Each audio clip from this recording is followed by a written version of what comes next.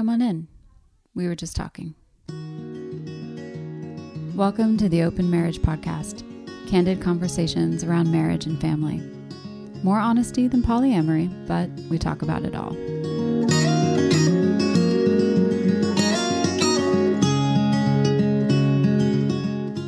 I'm Summer, and I'm joined in conversation by my husband, Jason.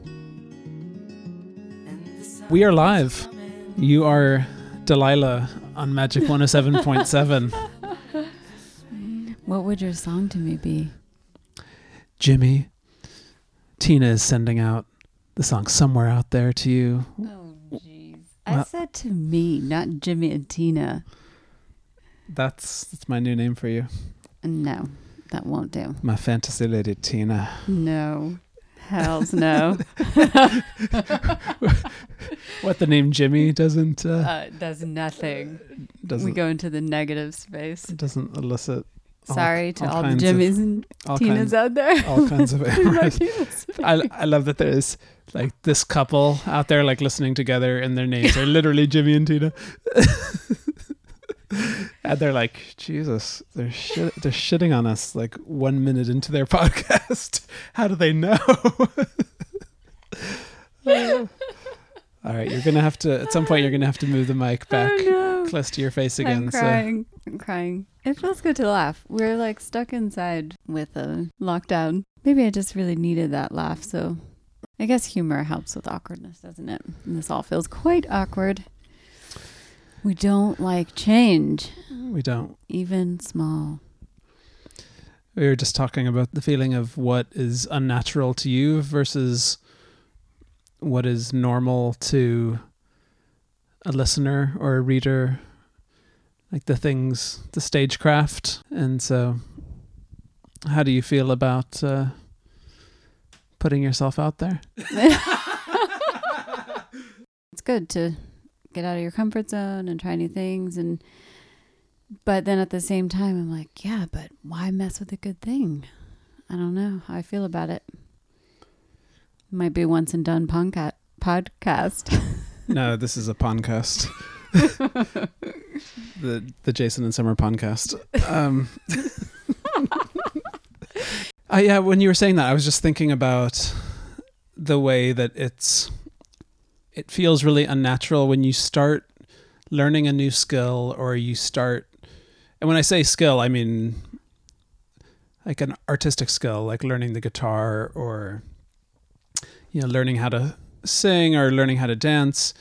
Like you tend to start doing it in private because I do. There's no self-consciousness. And I mean, that's when I first started playing the guitar when I was about 11 or 12 years old. I would just be in my bedroom and you sound like shit and you're like, you have no idea what you're doing, but it doesn't matter. You can kind of shut off that self-conscious part of your brain that's like analyzing or like hearing it from a judgmental perspective of another person. And so you can just play for hours and you're enjoying the flow state, and you're enjoying learning, and you're enjoying the kind of being on the edge of your ability and all of those things. But at a certain point, there's this divide that you cross over into having somebody else listening to you and judging you, and that thing that was like a private pursuit for you, all of a sudden it becomes public.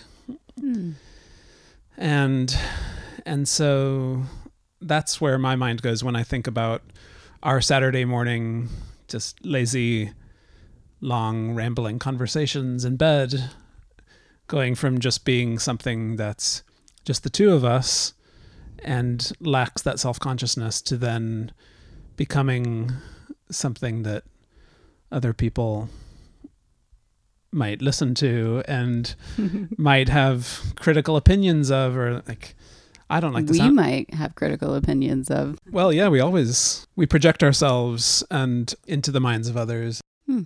There's a real comfort in learning things around family and that place of acceptance. And it's good training ground, isn't it? And I can feel that even now, like just stepping out and doing something different that's uncomfortable. It's nice to be here. with you and doing it together. So it's fun. And it's also really interesting how the dynamic feels different with headphones and eye contact. Usually we just ignore each other and stare off at the window. Usually I am ignoring you, and then just when you stop talking, then I just reach for your phone. I just say what's on my mind. Totally irrelevant to what you were just saying. It's just funny how, like, I mean, we're laughing, but we are both good listeners, and it is good conversation, but still we don't tend to look eye to eye because we spend all that time together, and it's different. It feels different turning and looking face to face. So you have a nice face. I like the look of you. Maybe it's like an Esther Perel thing of like seeing you out of our ordinary element. Esther Perel talking about marriage and the mundanity of like this person that you're constantly interacting with that you become habituated to. However, the trick in marriage is to either do things or like create moments where that person becomes a stranger to you or becomes alien to you in some way, that it adds a little bit of chaos back into what is a very ordered relationship because of how familiar you are and the really deeply ingrained habits of relating and habits of being. And we have to figure out ways to have space and to have things that jolt and shock the system and break the routine in a healthy way to cause you to realize that, gosh, like, who is this person? They're so strange. And just when I think that I've reduced them to a predictable computer program, they do or say something that just makes me feel like I have no idea, what's happening inside their head. I know what you're saying. Yeah. It's very easy to get bored of ourselves. And when that happens, bored with each other. And it takes a lot of work to kind of to recognize that that's happening and work with it. So is it the boredom with oneself that drives that need for novelty and like sometimes even explode something that might be like working okay, but just to inject like excitement and... I just read a little bit of online. I came across an Esther Perel quote yesterday where she was talking about that. Like often we're not even so interested in leaving the person that we love. Like people will often say in affairs, like, oh, I still love my partner or whatever.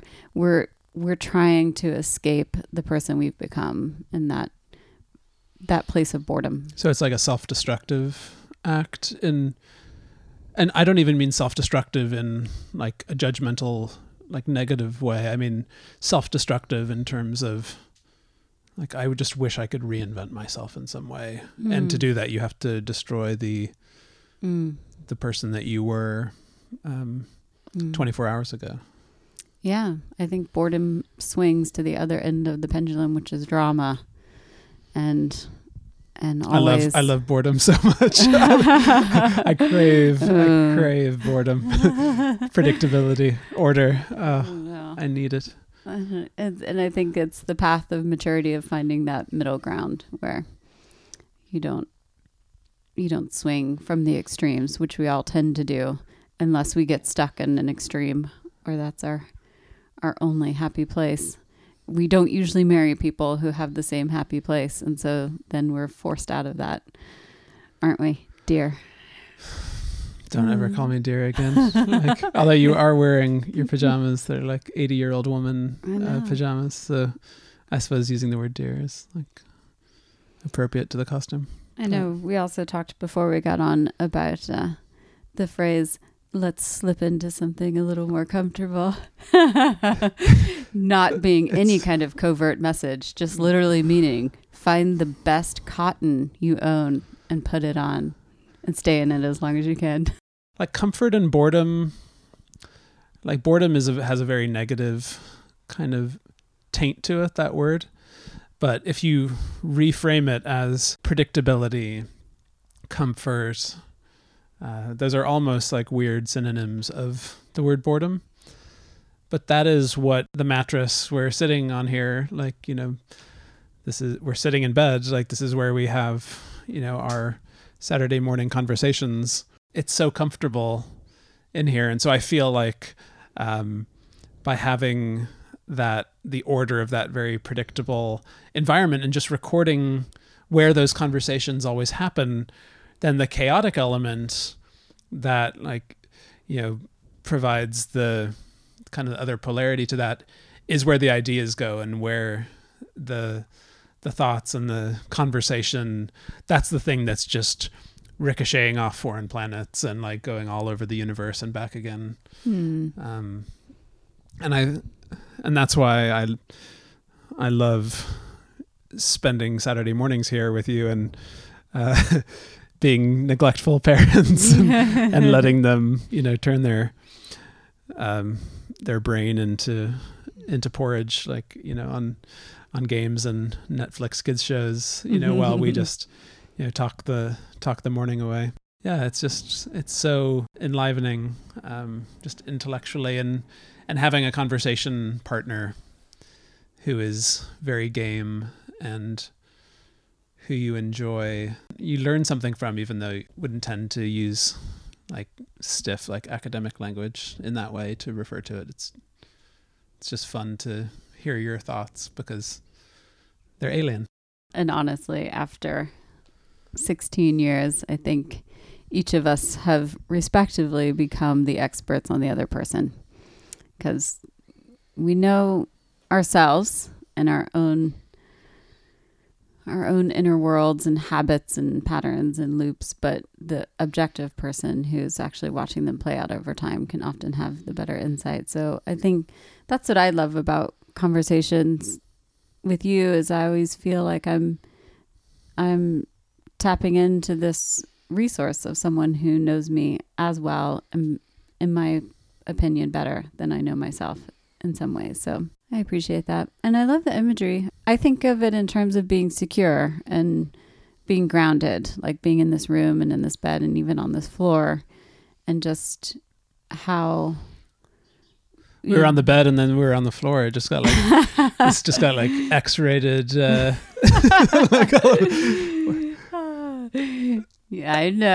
I know you wish. Not in those pajamas, like. Okay. But it just, it's true. Like we need to be grounded and secure to flourish. And I think we see that in nature. We see that in children and our families. And I don't know why we forget to recognize that it's true for ourselves and it stays with us. We always flourish best from a place of feeling safe and secure. And I know you introduced me to the term psychological safety, and that was transforming for me, because I felt like I was coming from a place of weakness, of like craving security. And then I look into that and learn that, and it's like, yes, exactly. I want to thrive and flourish, but there needs to be a bedrock of stability here. Here we are. We go really deep, really fast. These are tough times. We're stuck inside with our families and our significant others, and everyone's wondering how everyone else is doing with it and what it looks like and how you're getting through. And it's a poignant time to kind of open the doors and invite people in, and just, this is not a tutorial or how-to. This is just, this has been our experience. And I've always been fascinated by looking under the hood of other people's lives and relationships and families. And it feels kind of cool to be able to open that. And maybe there's other people who will enjoy the same with ours, since we're extremely honest and forthcoming. And that's why we're calling this podcast The Open Marriage. Because I think that there is a voyeuristic fascination that we have with the lives of other people. And in a weird way, we kind of want to know what happens in their bedroom. Like we want to know what their private conversations are like what is their sex life like? What are their private feelings about things? So much of the time we only get treated to the, like, what's makes it past the press secretary, we get the thing that people feel like is acceptable to air. And so, yeah, I like hearing people's really unguarded thoughts. And so I feel like that idea of the open marriage is like, there's a hot mic. It's just fun to get something that raw and real and recognizable. I'm excited about lots of different aspects of this. Can I be close to you?